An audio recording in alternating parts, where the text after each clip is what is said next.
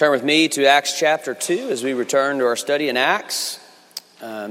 If you're here visiting with us on Mother's Day, or you've never been with us on a Mother's Day or Father's Day, and you grew up in a tradition that kind of used that day to set apart to preach a sermon specifically to the mother demographic, that's not a tradition here at TCPC that we do. We honor you moms today. We're so happy for you. So thankful for Will's prayer. But you probably heard in his prayer why we try not to single out a certain demographic and make worship kind of around that, because in his prayer, yes, he prayed for moms, and he also prayed for those battling infertility and singleness and loss of children. And it's just, it can be a tough day. So we want to pray for you, and we love you, and go have a wonderful lunch and let you have a nap this afternoon and all that good stuff. But as far as a sermon, you get a sermon on speaking in tongues. So there you go. Acts chapter 2, verses 5 through 13. Now there were dwelling in Jerusalem Jews, devout men from every nation under heaven. And at this sound, the multitude came together, and they were bewildered because each one was hearing them speak in his own language. And they were amazed and astonished, saying, "Are not all these who are speaking Galileans? And how is it that we hear, each of us, in our own native language, Parthians and Medes, Elamites, and residents in Mesopotamia, Judea, Cappadocia, Pontus, Asia, Phrygia, and Pamphylia, Egypt, and parts of Libya, belonging to Cyrene, and visitors from Rome, both Jews and proselytes, Cretans, Arabians, we hear them telling in our own tongue the mighty works of God." And all were amazed and perplexed, saying to one another, "What does this mean?" But others mocking said they were filled with new wine. The word of the Lord. Open our eyes to see your word is both true and beautiful, both right and practical. Lord, give us what we need to take up a passage like this that for many is historically a confusing passage, or maybe misunderstood, or even controversial, Lord. We need a special measure of your grace when we take up some of the more difficult interpretive parts of Scripture. And so I pray that you would help me to clearly exegete and interpret and communicate well, and for the hearers to listen well, and give ears to hear and eyes to see Jesus in all things. We pray your blessing on this time. In Jesus' name, amen. All right, so it's been a month off for the Easter season, which was glorious. Now we return to Acts, where we left off in the middle of the day of Pentecost. I know the vast majority of our congregation are so attentive to my sermons that you know exactly where we left off and don't need a review, but maybe a few of you need me to catch you up really quickly. We've done 2 sermons so far in in Pentecost. In the first sermon, all I tried to do was simply help us understand the significance of Pentecost as an event in redemptive, historical event at the beginning of the new covenant, its place in redemption. This new covenant that Jesus came to accomplish and establish with his life, death, and resurrection. Essentially, Pentecost is the arrival of that and the application of all that Jesus accomplished. In the second sermon, we picked up that kind of strange imagery, tongues of fire and things like that, and looked at the meaning behind the imagery, which essentially showed us what was new about the new covenant. We talked about all that was previously only accessible through the Holy Spirit's special anointing on special figures like prophets and priests and kings. All of that was now fully accessible and possessed by every individual follower of Jesus by his Spirit. In the new covenant, post-Pentecost, you have it all. You have all that Jesus has to give. And now this week, we finally get to what everyone typically associates with Pentecost. speaking in tongues. Now, here's what I would like to ask of you going into the sermon. Whatever your experience is with a modern movement of tongue speaking, so past 100 years, since the Second Great Revival is really when the charismatic thing really came onto the scene. So over the past 100 or so years, whatever your experience is with that modern movement of tongue speaking, whether you view it positively or negatively, whether you believe in it or you don't believe in it, whether you experienced it or you haven't experienced it, whatever your preconceptions you're bringing into this room, I'm going to ask you to just set it all aside this morning and come at this passage as best as you can with just kind of an open blank slate with this stuff. Because it's really going to stand in the way of understanding and appreciating and applying this massively important passage. This is a huge passage in redemption. And all of the controversy and misunderstanding is going to keep us from understanding if we look at it through this lens. So let me be as explicit as I can up front so as to, here's why I can tell you to just set it aside. Because what we see happening in this passage right here is not what we see taking place in the charismatic movement. Now, if you want to go to the book of Corinthians and talk about what was happening in the church in Corinth as possibly something that more resembles tongue speaking in our modern churches these days, we can have that discussion, okay? But this passage, there is no serious theologian or biblical scholar, including those from the charismatic persuasion, who believes that what we see in many churches today is what took place at Pentecost. And so if you associate the two, it's really going to throw it off. It's really just not pertinent to the conversation. So what is happening with tongues on the day of Pentecost? Well, what we said previously was that Pentecost was the beginning of the new covenant. If you're unfamiliar with the Bible story, that's okay. We view it as one continual story, but really there's two greater narratives, the old covenant and then the new covenant. The new covenant is after Jesus. And we talked about how the Pentecost was the beginning of that new covenant. And then right after that amazing event that we looked at last week, there is supernatural outpouring that shows us where the new covenant is heading. In other words, what happens when the new covenant is established is immediately we are given a foretaste of the end, a kind of flash forward, and formerly what we call an eschatological inbreaking, a moment, a very brief moment where we get a picture of the end. We get a picture of literally heaven on earth. Pentecost is the day when heaven came down, giving us a preview of what the new covenant will bring when it fully and finally comes to bear upon our world. And what we're going to see in this picture of heaven, this glimpse into what heaven on earth looks like, what we're going to see is three things: the culture of heaven, the content of heaven, and the call of heaven. So culture, content, and call. Let's start with the culture that we see here. Now, this point is going to be a little bit longer, and this is where I'm going to do some teaching, okay? Let me preface it by saying this. Somebody came up to me afterwards in the first service and said, I had never heard what you just said there.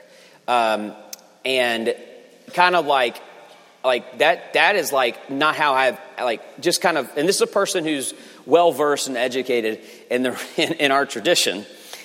And so I want to make this clear. What I'm about to say is not novel theology, okay? This is how Pentecost has historically always been interpreted and seen. It's going to be hard to find a well-researched commentary that doesn't take this angle to Pentecost. So I'm not like inventing something with this, okay? I just want everybody to know that, okay? If this is all new to you, it's not because I just made this up, all right? This is historical teaching. All right, but this is where I'm going to teach a little bit, okay? If you're going to understand Pentecost, it is absolutely essential to first understand Babel, our Old Testament reading. I don't have time to thoroughly exhaust that passage that tells the story. Let me just highlight what's important for us. First, the word Babel itself. Historically in the Hebrew, the word was associated with confusion or mixture, chaos. Thus, the final verse of the story that Ken read, that it says this: that is why it was called Babel, because there the Lord confused the languages of the whole world. From there the Lord scattered them over the face of the whole earth. That's why it's called Babel. In the English language, we've actually retained that same meaning, though you may not have ever made that connection before. What do we call indiscernible speech? We call it babble. Like a babble of noise, a babble of voices. What do we call confusing speech itself? We call it babbling. This is the conclusion of the story of the city of Babel. It's better to say city of Babel, though the tower obviously is prominent. City for a reason that will come up later. This is the conclusion of the story of Babel. God confused their languages, or to use the biblical word for languages, God confused their tongues and spread them throughout the earth. Now, the parallels of Pentecost are already starting to emerge. It is the day that the nations were gathered together and God united their tongues. But there is much more to see here.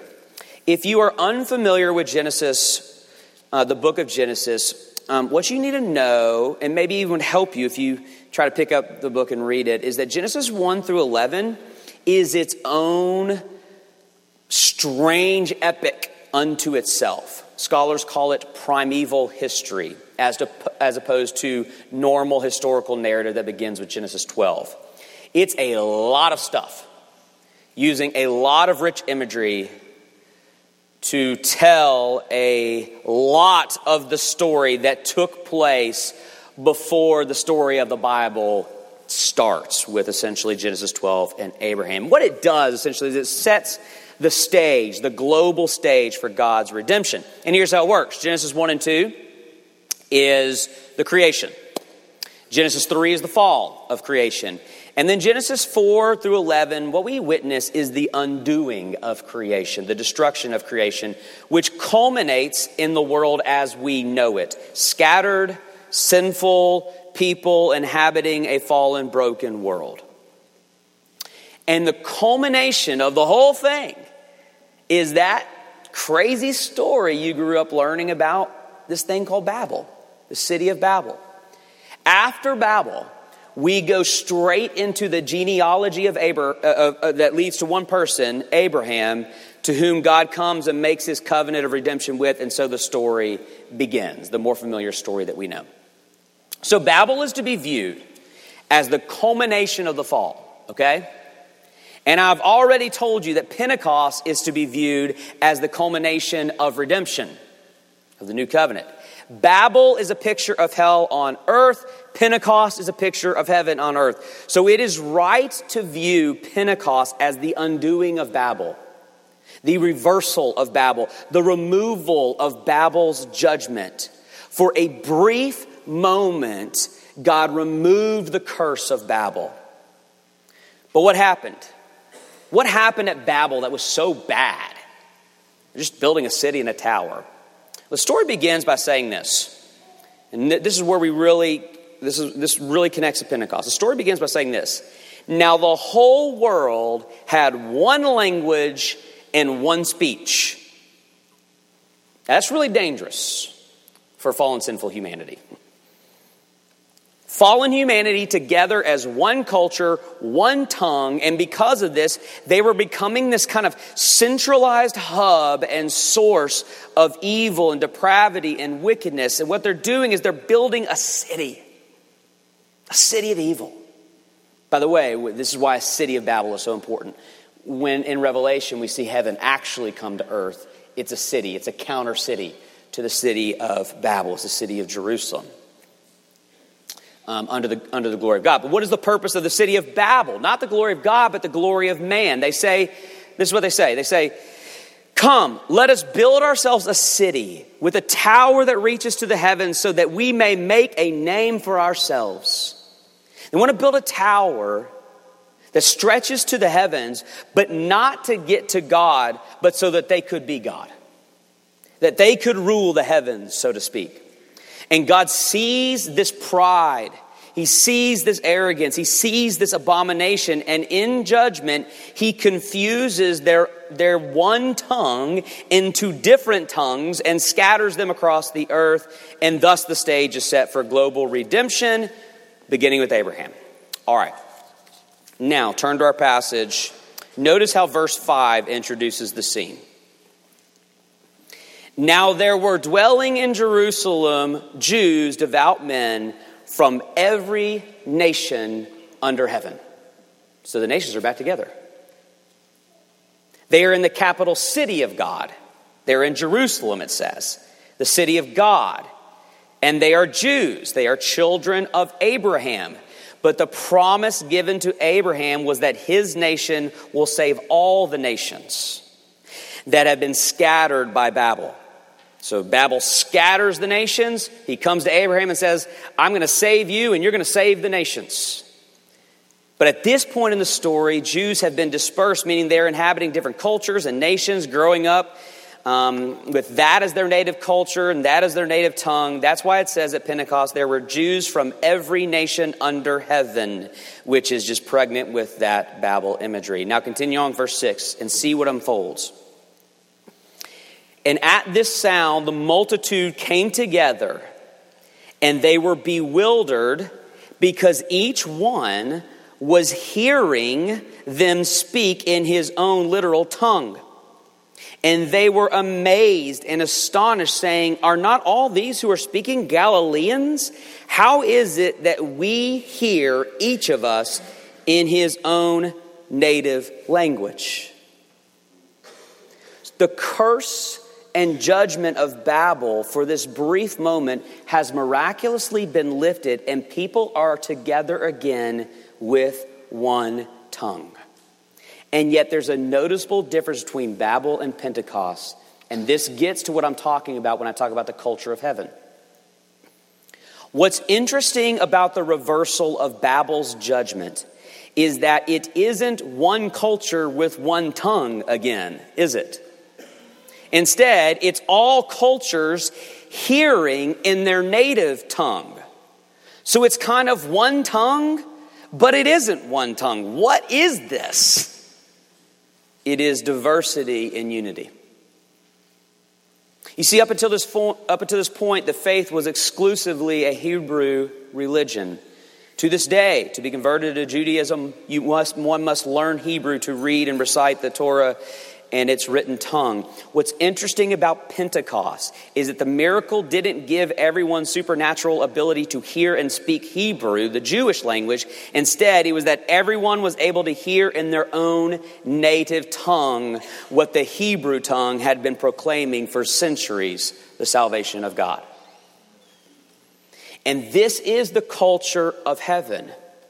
Not that we all become one tongue, one culture, but that there is something that unites all tongues and all cultures. Indeed, something that reconciles all tongues and all cultures. The end is not this bland, homogeneous people and culture. It is this vast diversity of every tongue, tribe, and nation united together in perfect unity and harmony as one. Pentecost is a preview of what heaven will look like. But when Revelation actually shows up, when heaven actually shows up, it shows every tongue, tribe, and nation bringing, it says, their glory into the heavenly city. A new city, not Babel, but the Jerusalem, the heavenly city, where we will all together be speaking the same word in our different tongues, diversity in unity. And so, what is the culture of heaven? Every culture together as one culture. Every tongue together as one tongue. And what will unite us all together, what will bring every tongue together, is the one common proclamation. So this is the content of heaven. After Luke takes us through the litany of nations and cultures represented there, by the way, if you were there in that context and understood that, you would be like, oh my goodness, those people? That's what it's there for, okay? But he takes you through that litany of cultures represented, and then look at his conclusion in verse 11. We hear them telling in our own tongues the mighty works of God. What shall unite every tongue, tribe, and nation together are the mighty works of God, specifically the mighty work of God, to which all mighty works of God point, the work of Jesus Christ, which has just been unleashed on the day of Pentecost. Return again to Babel. Babel, the content of Babel was the mighty works of man. Come, let us build ourselves a city and a tower with its top of the heavens, and let us make a name for ourselves. But the content of heaven is the mighty works of God, specifically the mighty work of God, to which all the mighty works point, Jesus Christ. And what is the mighty work of God in Jesus Christ? It's this: you don't have to get to heaven like they were vainly trying to do in Babel. It is this: I proclaim the good news to you. The mighty work of God is that Jesus has left heaven to come to us so that through him you can actually get to heaven. That will be the content of heaven forevermore. The mighty work of God in the gospel of Jesus Christ. The content of the eternal story of heaven that every tongue will forever recount. The eternal song of heaven that every tongue will forever sing. The eternal feast of heaven that every tongue will forever enjoy. The one central thing that will unite the diversity of every tongue, tribe, and nation is the one central hope of every tongue, tribe, and nation, the mighty works of God in Christ Jesus. The day of Pentecost, the day heaven came down, every culture heard the mighty works of God in their own native tongue. When heaven finally and fully comes, every culture will proclaim the mighty works of God in their own native tongue. And in this way, we will all speak the same language, and the language will be the gospel. And I would be remiss here, preaching on this, to not invite my fellow English speakers who would not find themselves in this city, that this is the world you're after. I just got done teaching a lecture series on what does the gospel mean in the secular age, and what you're looking for is this world. This fully beautiful, reconciled, unity, diversity world that we're all, Justice Generation, vainly trying to put together, and it's not working, and we're only dividing more. Here, in this crazy day of Pentecost, you see what you're after. You see the world that you're longing for, and you're able to join that as a follower of Jesus. But we're not there yet. The day of Pentecost is a foretaste of heaven. It's a taste of heaven that leaves us pining after its fullness, which leads, lastly, to the call of heaven. What is the call of heaven? Get us back to Pentecost. We got a taste of it, and then it went away. Let's get back. Or let's get there, because it was a foreshadowing. It is the day that heaven came down. Now let us strive, let us labor after the permanent dwelling of heaven on earth. Pentecost gives us something to aim after, in other words. At the very beginning of the new covenant, Pentecost gives us our goal, our aim for the world. We aren't going to stop until our world fully and finally looks like Pentecost. Every tongue united together, proclaiming the mighty works of God. And then with that, the Acts of the Apostles is officially launched. From this point forward, what we will see is the apostles in the early church with this unrelenting labor at any cost. I mean, at any cost. No matter the circumstances, no matter the danger, no matter the persecution, imprisonment, yes, even in a few chapters, martyrdom. No matter the cost, we will watch them strive to get the world to look like Pentecost again. Look at the conclusion of it all in verse 12. And all were amazed and perplexed, saying to one another, what does this mean? And with that question, the Apostle Peter rises to preach the gospel for the first time in history. That is to say, the gospel in its fullest form. Not the gospel that a Christ is coming, the gospel that Christ has come. We'll look at that speech. That's the theme of it, is that Jesus is Lord. The gospel that the mighty works of God have found their fullest and final expression in the mighty gospel of God. Peter does new covenant evangelism for the very first time.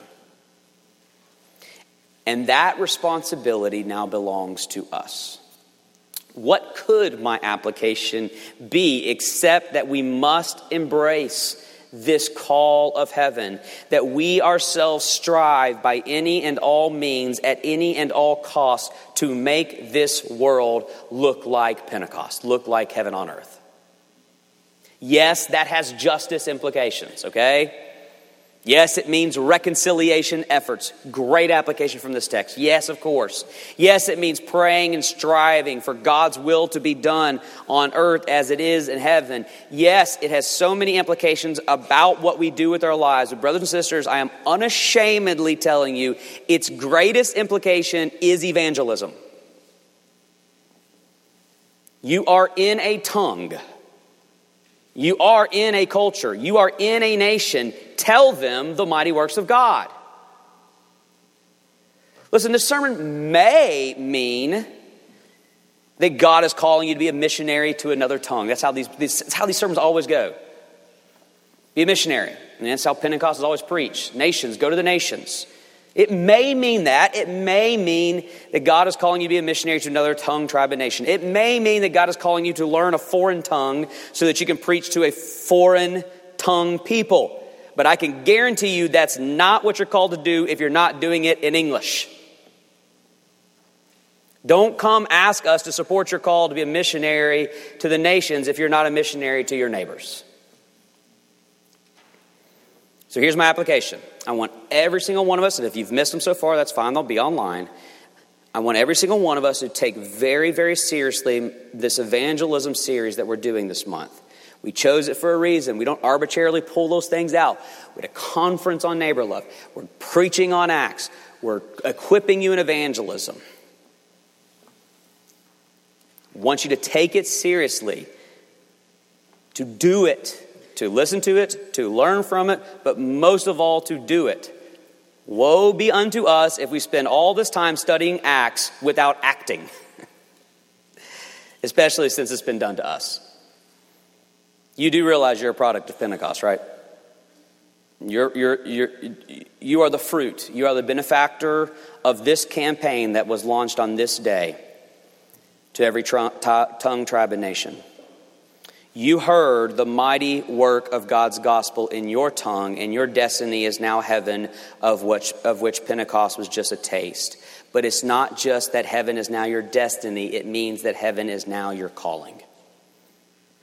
You have been reconciled, and you have been given the message of reconciliation. Pentecost was the day heaven came down, but it was only a day. Only a moment. Let us now labor to get our world back to Pentecost permanently. Let us do our part in our tongue, in our tribe, in our nation to tell the mighty work of God's gospel. Let me pray for help. Jesus, help us to do that. We admit our failings. We have been blessed, but we have failed to bless. And we need strength to do that. Before we can lift high the cross before the world, we must require the cross be lifted high before our eyes. And so now we come to the meal that promises that. Would you feed us with the gospel, strengthen us with the gospel, that we might be full, overflowing, and empowered to take your gospel, the mighty works of God, to the world. Strengthen us for the calling. Through this meal we pray. Amen.